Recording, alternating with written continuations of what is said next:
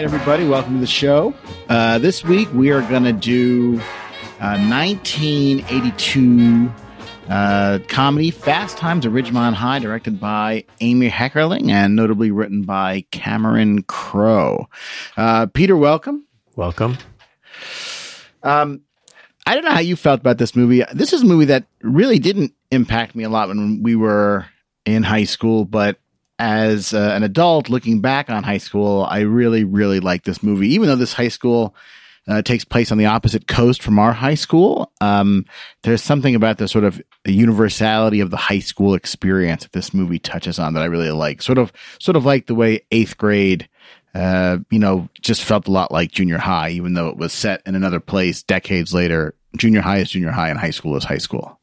Yeah, this is like one of the real sort of classic zeitgeist films and a little culty, right, in a way, because it's sort of the era, maybe in the way that American Graffiti is about a particular, about high school kids in a particular time. This is similar, but 30, 25 years later. Right, So, in terms of its setting, although not in terms of its production. right. So actually, it's funny that you mention American Graffiti because Amy Heckerling specifically says that she modeled this movie on American Graffiti. Yeah, this was her first movie. Actually, this was the first movie for a lot of people in the cast, I think, and her.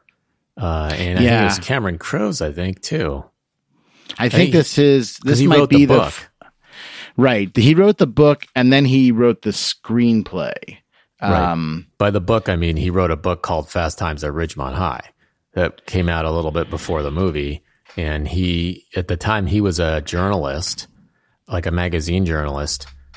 I think he was Rolling Stone or something like that. he was writing for Rolling Stone when he came up with the idea to sort of like hide in a high school as a high school student, even though he was in his 20s. Right. And he went back and, he did that for some period of months, whatever it was. I wonder if in reality he went back for like 2 days, like he just kind of kept saying he was back for that long. I wonder. Yeah, I don't know how long he was actually. It was Claremont High School that he hung out at, but I don't. It's in California. I don't know how long he actually was there. I wonder because it's sort of intimated when you read about things that he was there a long time. That he really attended, was really undercover over a long period, but I don't really know. Yeah, I don't know. I mean, all that when you look it up, all it says is that he was at Claremont from the 78 to 79 high school year. That's all it says. But yeah, I don't know. It's interesting. The book Fast Times at Ridgemont High is out of print. And I actually looked into buying a copy, and used paperback copies are selling for $100 on Amazon.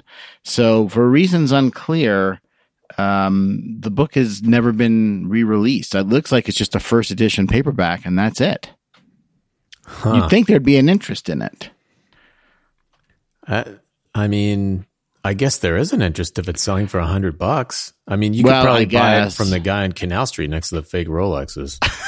Yeah, I don't know. But yeah, no, I was sort of eager to get my hands on a copy to sort of see the differences between the book and the movie. But the closest you can come is you can download and read Cameron Crowe's screenplay, which is available free online as a PDF on a bunch of sites I saw. I assume it's supposed to be free. But the screenplay is different from the movie in some other ways as well. But anyway, well, do you want to give a brief summary and then we'll sort of dive in? Yeah, I mean, the movie it doesn't have a straight kind of storyline. It's a group. It's basically about a group of characters, and it follows about a year, maybe about a school year of their life in high school in Southern Cal. And there are several characters, but I guess maybe who's the main character? Jennifer Jason Leigh's character, Stacy, maybe. Yeah, I mean, I think Stacey if there is a main character, it's as close as we come to it. It's Stacy. Right. So Stacy's 15, and her brother is a senior who's 17, and he has a car. And there are too many stories kind of to follow, but it's basically about all the things in high school that everybody remembers high school about: sex, social pecking order, more sex, crappy jobs. What else? A little bit about cars, a little bit about what else? Guys who are slimy. Yeah, and sort of like sneaking out on your parents, and sort of like all these sort of big first experiences that you have right in high school, like your first sort of taste of adult freedom. Right. And it's about sort of maybe semi-archetypal college high school personalities like Jeff Spicoli, the stoner.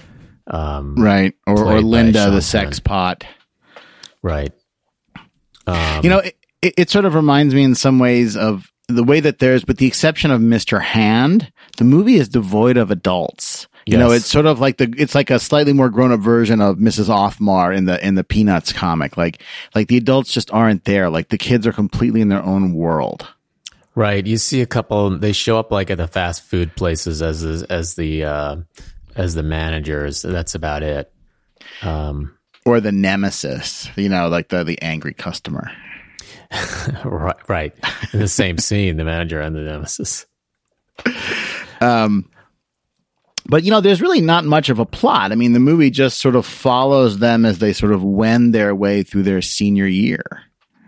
Right. It's just things happen to the characters, but there is no central story and there's no real plot per se. There are just a bunch of small sort of subplots, but it's just following the characters. But it's not, it feels paced well.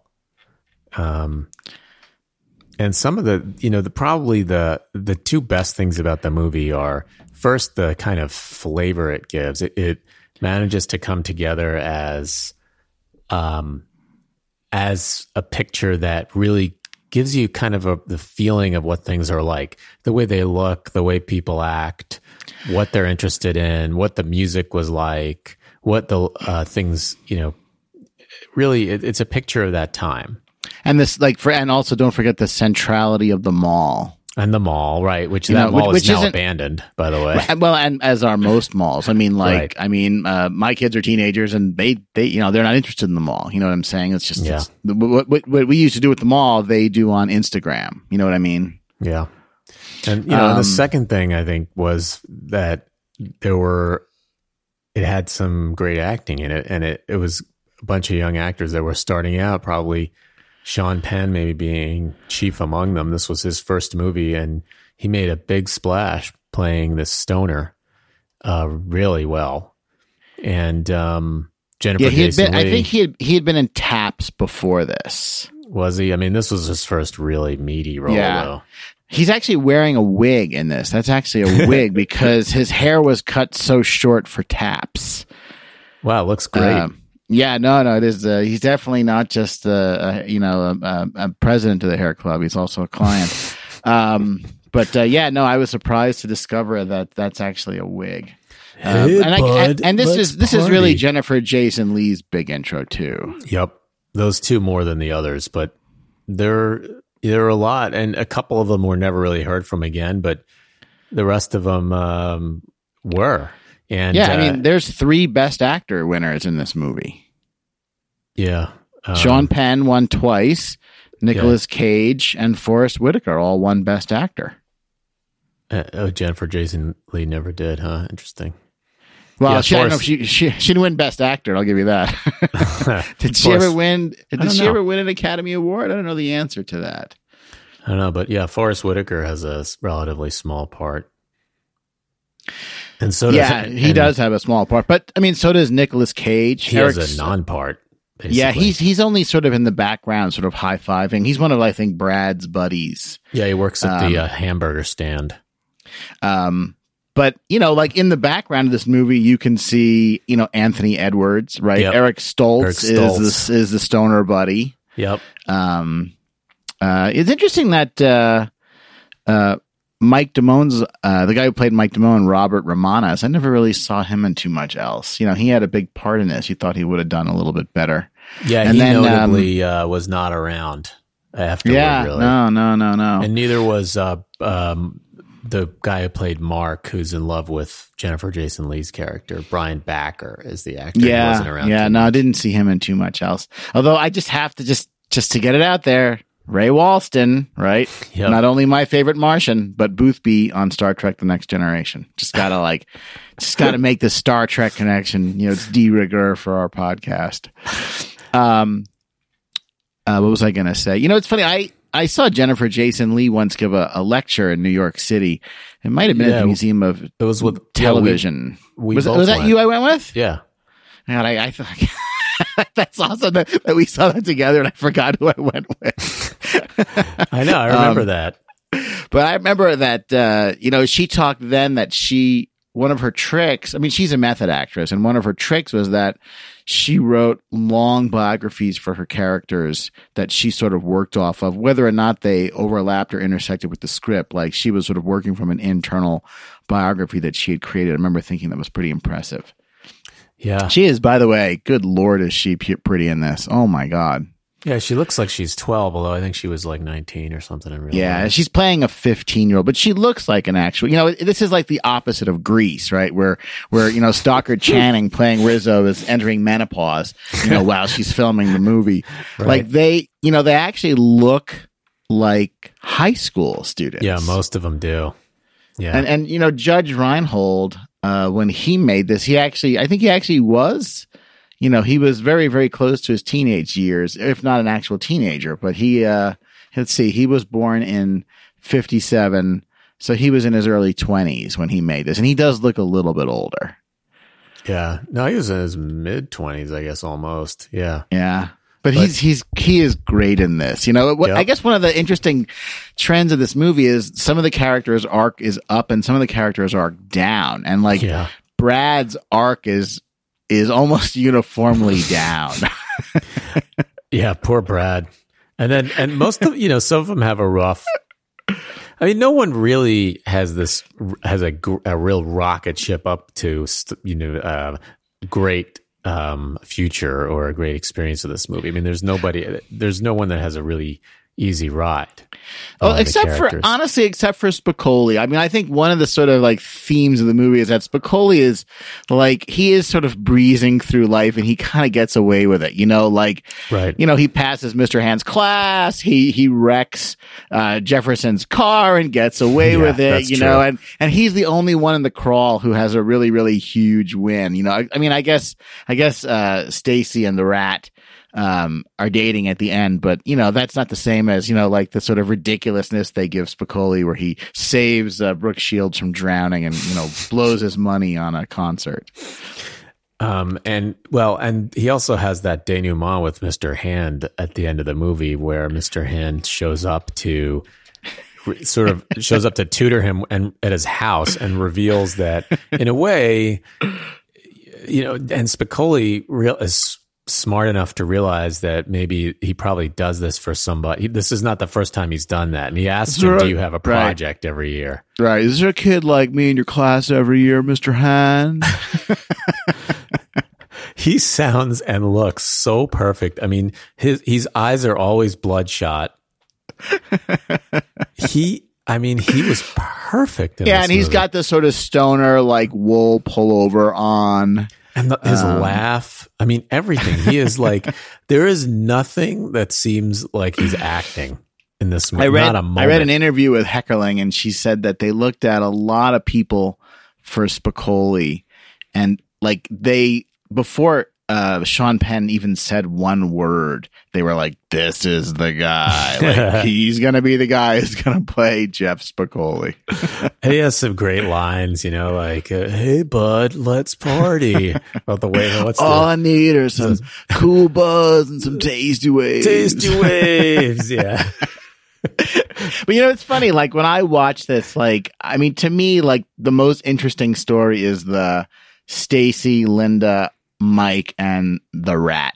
Yeah. Like the four of them are, to me, the sort of the most interesting, because the truth of the matter is the average, I can only speak for the men, but the average guy watching this movie was the rat in high school. Right.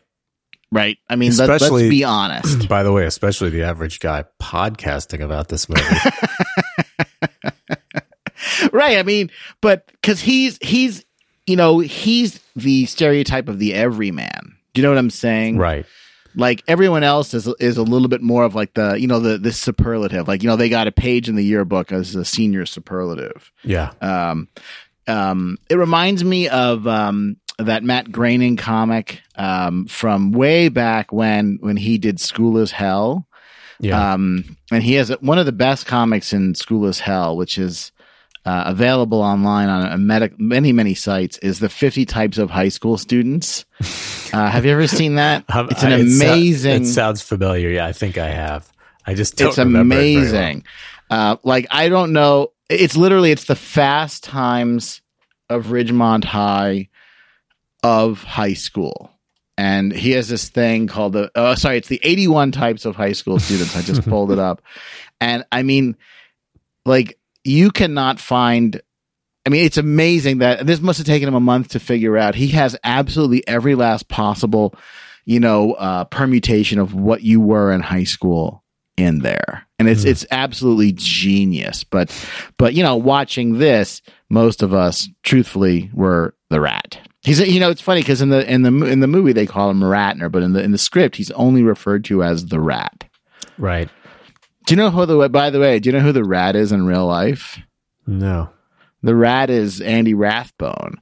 That's why he's called the rat, because he was a kid at Claremont High School, and Andy Rathbone has written a zillion of the Dummies books.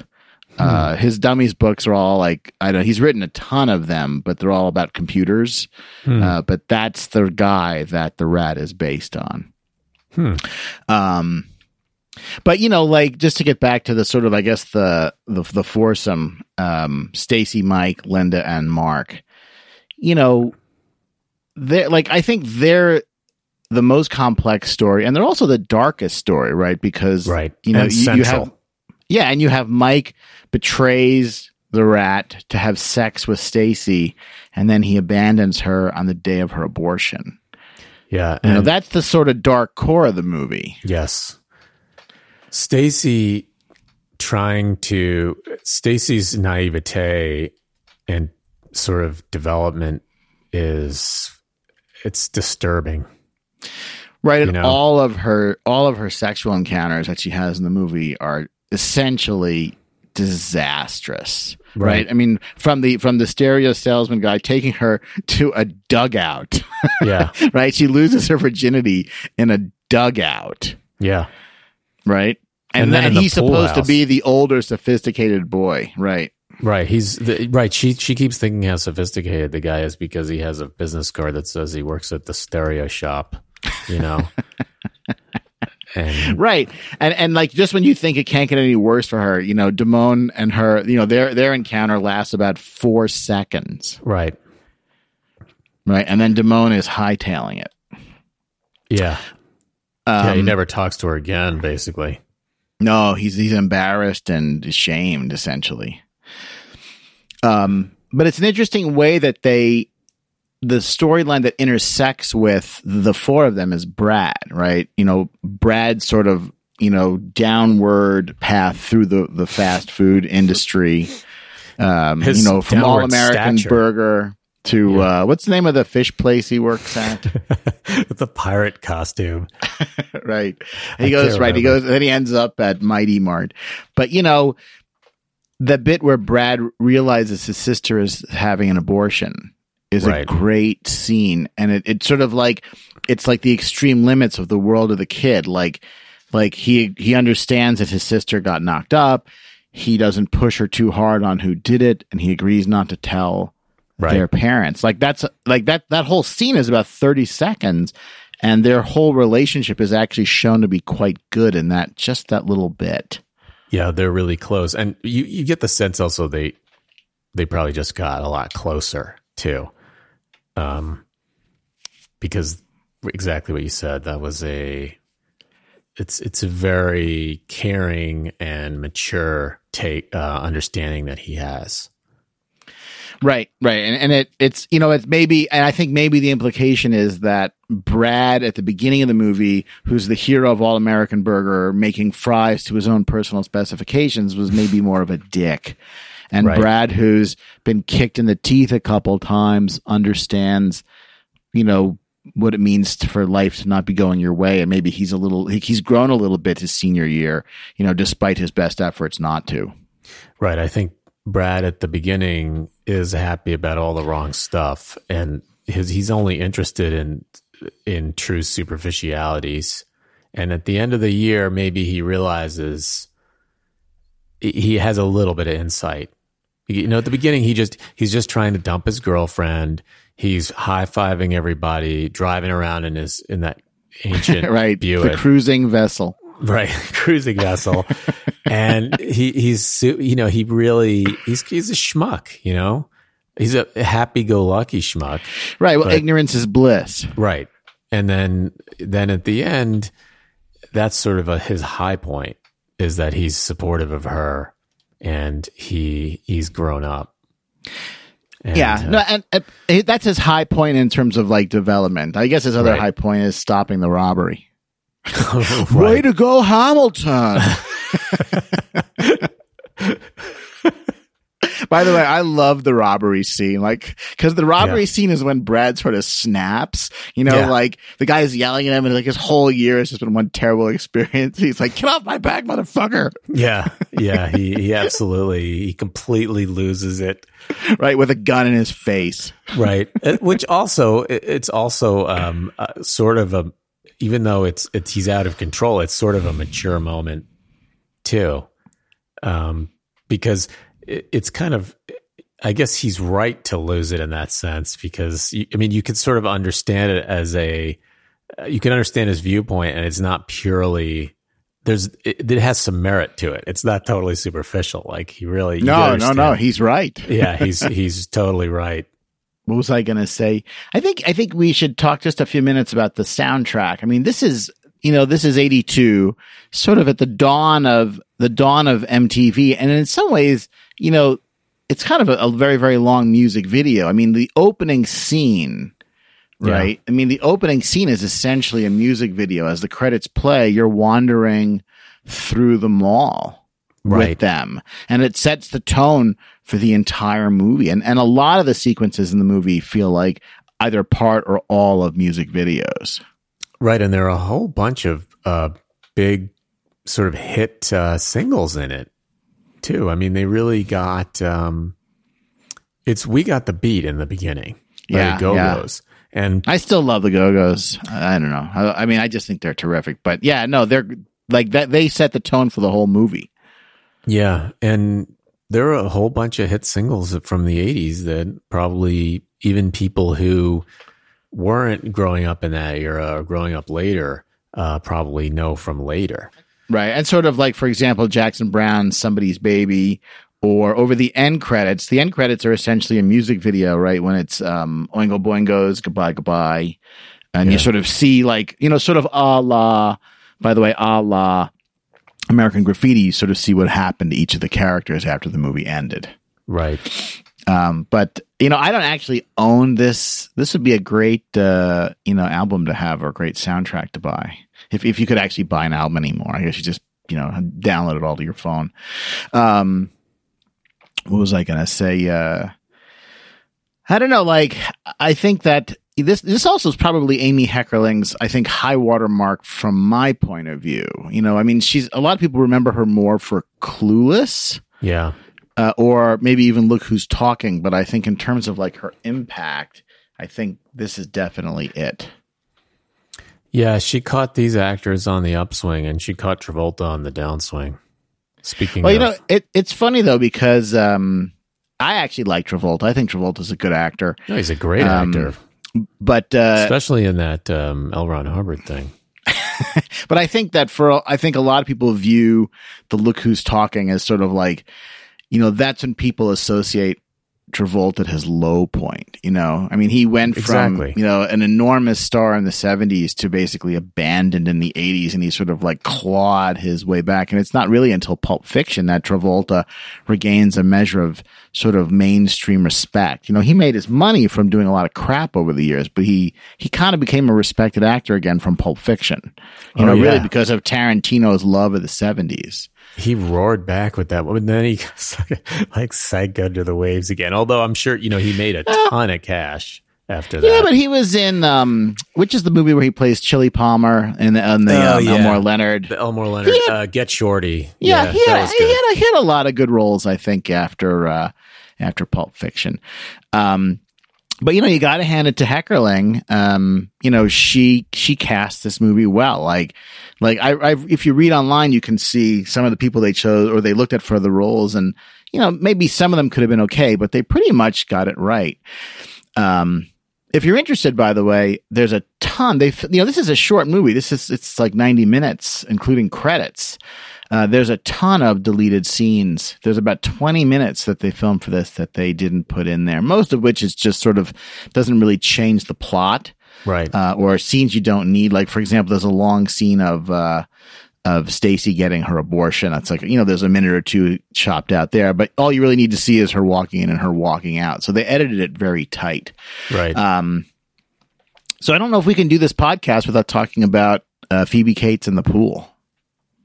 You mean the scene that back when we had videotape, when you go to Blockbuster and get the thing, or from the library, the tape would be all chewed up at that scene, right? And you would pause it and take a photograph of the screen with a camera. if such a thing would have crossed your mind, it's funny because that really, in a lot of ways, became like the iconic moment from this movie. Yeah. In a movie full of great moments, like when people think of this movie, they think of Phoebe Cates in that pool scene. Like it's such a great bit, the way it transitions from the fantasy to the reality. Right. She's supposed, she's at her absolute most beautiful and glamorous, and then it transitions to her. She has water in her ear. Right. And then she walks in on him jerking off, like the next, Brad in the bathroom. Right. And he transitions from his fantasy to reality really, really quick, right? He goes from this sort of great, sort of ecstatic moment to like utter humiliation and embarrassment. Yep. What's funny about Phoebe Cates is she does not appear to age. Like she must have a photo or a painting of Phoebe Cates in her closet somewhere. Like if you look at Phoebe Cates today, she basically looks the same. Yeah, I mean, she's half Asian. Maybe that's why. I don't know. I'm telling you, she looks amazing today. It's funny because you know who she's married to? Yeah, Kevin Kline. Right, and he looks like he's 70. And she looks exactly the same. Yeah, I think he's 80. But yeah, it's interesting. Yeah, I don't know. How old is Phoebe Cates now? We have to see how old Phoebe 55. Cates is. Phoebe Cates is 55. Yeah, she looks amazing. I love the way too that her character is totally deflated. She's the sort of dispenser of wisdom to Stacy and other girls throughout the movie. Right. And then you find out at the end that, she completely misinterpreted and misread everything in her own relationship and got everything wrong and got completely burned by her supposed fiance. And then they give her that great finish at the end where she's, sleeping with her college professor. I kind of got the sense that she made all that stuff up. I think she was lying about having a fiance. Oh, interesting. And she was dispensing, she basically was totally inexperienced. Although she does sort of seem genuinely dysphoric when she gets the letter.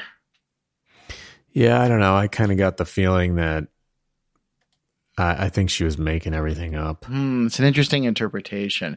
In the screenplay, there's no sense that she's making it up, and the fact that she gets the letter, where he's basically dumping her, is played straight in the screenplay. It would be interesting to get a copy of the book.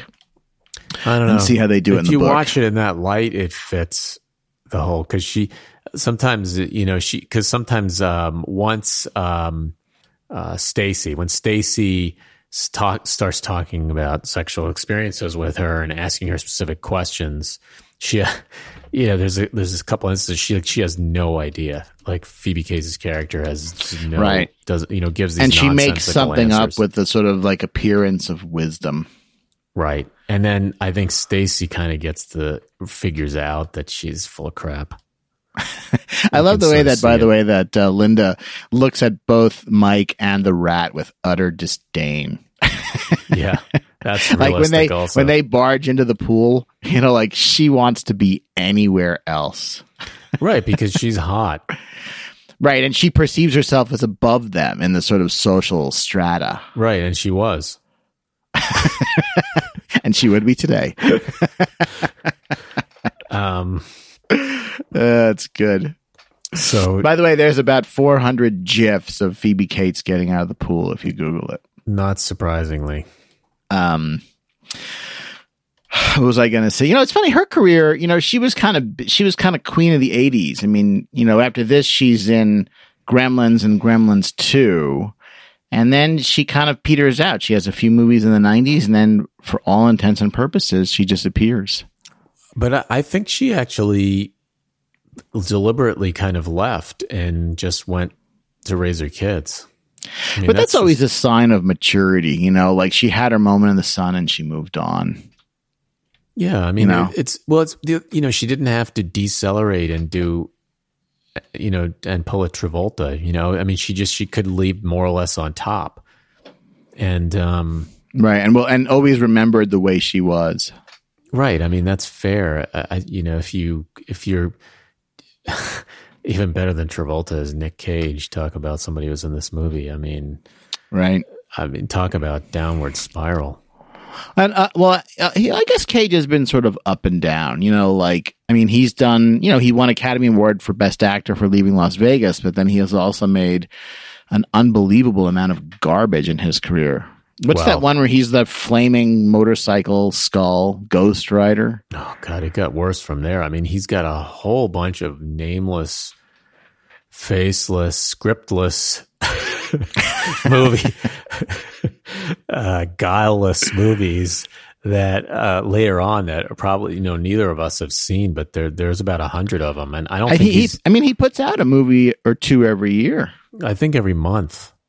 But what's interesting is like it shows you too. Like I guess it's one thing to be good; it's another thing to be consistent. Do you know what I'm saying? Like for example, Nick Cage in Leaving Las Vegas is amazing, and for example, my favorite portrayal that he does is he's amazing in Moonstruck.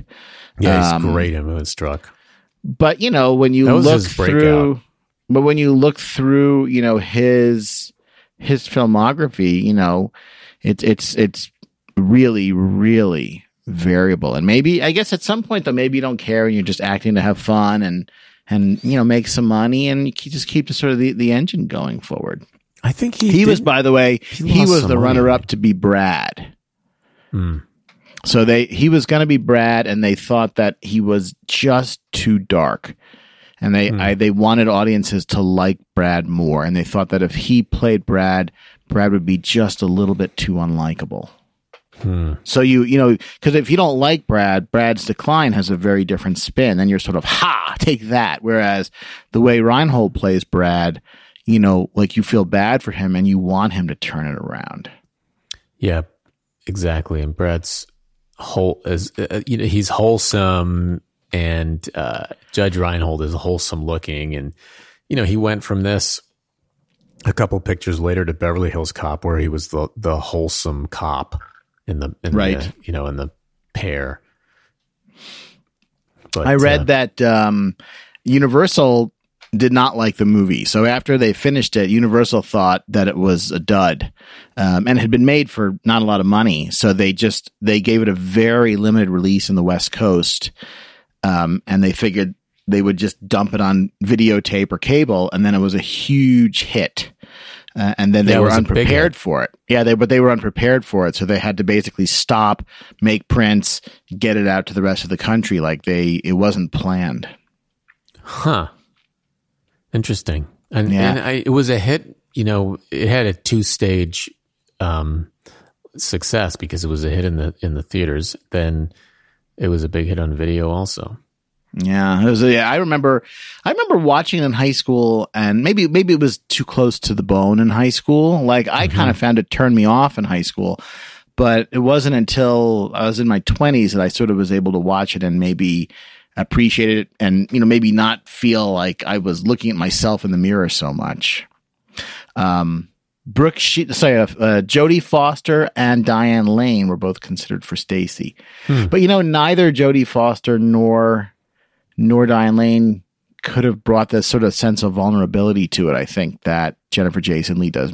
Maybe Lane could have been a little closer, but the way that sort of Jennifer Jason Leigh still has her baby fat in this movie makes her look very juvenile. Right. Melanie Griffith and Tatum O'Neal were possible Lindas. I bet, honestly, I don't know about Melanie Griffith, but I bet Tatum O'Neal could have done that. She probably could have pulled that off. I don't know. It was very well cast. Yeah, it's a great movie. It's hard to do a high school movie. I my kids are in high school now, and I watch shows with them sometime, and like it's very, very hard to do high school accurately, and it's too easy to make Saved by the Bell. You know what I'm saying? For it to descend into farce. But like, there's only really a handful of movies that can really pull off high school. We should do something someday on Freaks and Geeks. Did you ever watch Freaks and Geeks? Yeah, Freaks and Geeks is really good. I think Freaks and Geeks is the best representation of high school on television. Another cult show. Yeah. Oh, I love Freaks and Geeks. Well, it's Judd Apatow and his sort of gang, but if you watch Freaks and Geeks, which is set in the 70s or sort of late 70s, maybe 70s. 1980. Yeah. But I mean, holy cow, did they nail it? And Freaks and Geeks has the sort of benefit of looking at high school through two lenses, right? The 9th graders and the 12th graders. Yep. And through those two vantage points, you see the entire school. But it's hard to do a high school movie. And what other high school movies are really realistic? No, I think there are a lot more pictures where they turn into a vampire movie or a horror movie or a spoof, or it's crammed into a Terminator movie, or it's right. It's not done as a standalone sort of more honest picture the way this is. I mean, 16 Candles comes to mind, right? Breakfast Club. Right. What's his I'm name? trying to think of John Hughes. John Hughes Pictures, right. He made a career from sort of for doing that. But even his movies were not, they didn't have, they were polished in a way that this movie wasn't. They didn't have the same through, end to end kind of realism, and even the things in them that were uncomfortable felt more polished and movie like rather than raw. I think that's fair. Two other movies that I'm just sort of like scratching my head about this. I think Juno. Juno feels very real. And I think you got this talking Richard Linklater's. What's it called again? The one in Texas. Dazed and Confused, right? Yeah. Dazed and Confused is, I think, as close to this movie as you get in terms of really, really nailing it. Yeah. And Dazed and Confused is also sort of a pastiche that follows a large number of kids at all different levels of the school. Right. And I think, doesn't Dazed and Confused take place just over the course of one day? I don't remember, but it was in the 70s, I think, right? Yeah, but I'm pretty sure Dazed and Confused is just in 24 hours, but maybe I'm wrong. Juno is good, though. You know who's in Juno is the woman who played Judge Anderson in Dredd, Olivia Thirlby. She plays Juno's best friend in that. Makes me think of our podcast on Dredd. But man, hard to do high school, it's just, very quickly you end up with The Sweet Life of Zack and Cody, or, like I said, Saved by the Bell, or, 21 Jump Street and garbage like that. Next podcast. 21 Jump Street. Saved by the Bell. Add 21 Jump Street. You know what the dirty secret of Saved by the Bell was? What? Everyone watched it. It was so awful. It was like a real bottom feeder, but everyone watched it and nobody admitted that they watched it. Nielsen like says somebody there was watched just it. something about it you couldn't turn away from, like watching Screech and Zach. Good Lord. By the way, like, I'm so embarrassed that on our film podcast, I've uttered the name Screech and Zach now. I gotta say, I never watched it. Sure you didn't. No, I'm serious. I don't know what you're talking about. I'm sure. Okay. That's good. Anyway. Any other thoughts on Fast Times, Amy Heckerling? Nope. Anything? Nope. Oh, man. We should, it's funny. I guess the last thing I'll say is that is Heckerling has, I guess, been up and down too. Like, if you look at, her career, she's caught lightning in a bottle a couple times, and she's also had some prominent bombs. She has this movie. She directs European Vacation, which is, I think, really funny. Right. It was a big hit. Right. She has the Look Who's Talking movies, which make an absolute fortune. She has Clueless. And then she did some TV. Yeah, but then she sort of goes down and she has like A Night at the Roxbury, which she produced, or she directs Loser, the one with Mina Suvari and Jason Bigg, which is just a terrible film. And then she directed I Could Never Be Your Woman, which I think never even got released to theaters. She just sort of dipped down a little bit. But it's like, we always come back to Kubrick because of the consistency thing. Like, it's one thing to be great, it's another thing to be consistent. You know what I mean? Yeah, I mean, it's it's hard to compare anyone. There are very few people you can even mention. No, I'm not comparing her to Kubrick. Yeah. I'm just using Kubrick as an example of like the consistency. Right? Hard to do. Very, very hard to do. It's hard, and I think there's a certain element of luck involved in that also. I think there are plenty of really talented, skilled people who just don't have the opportunity to make good movies over a long time. Yeah. All right. Should we wrap it there? Yep.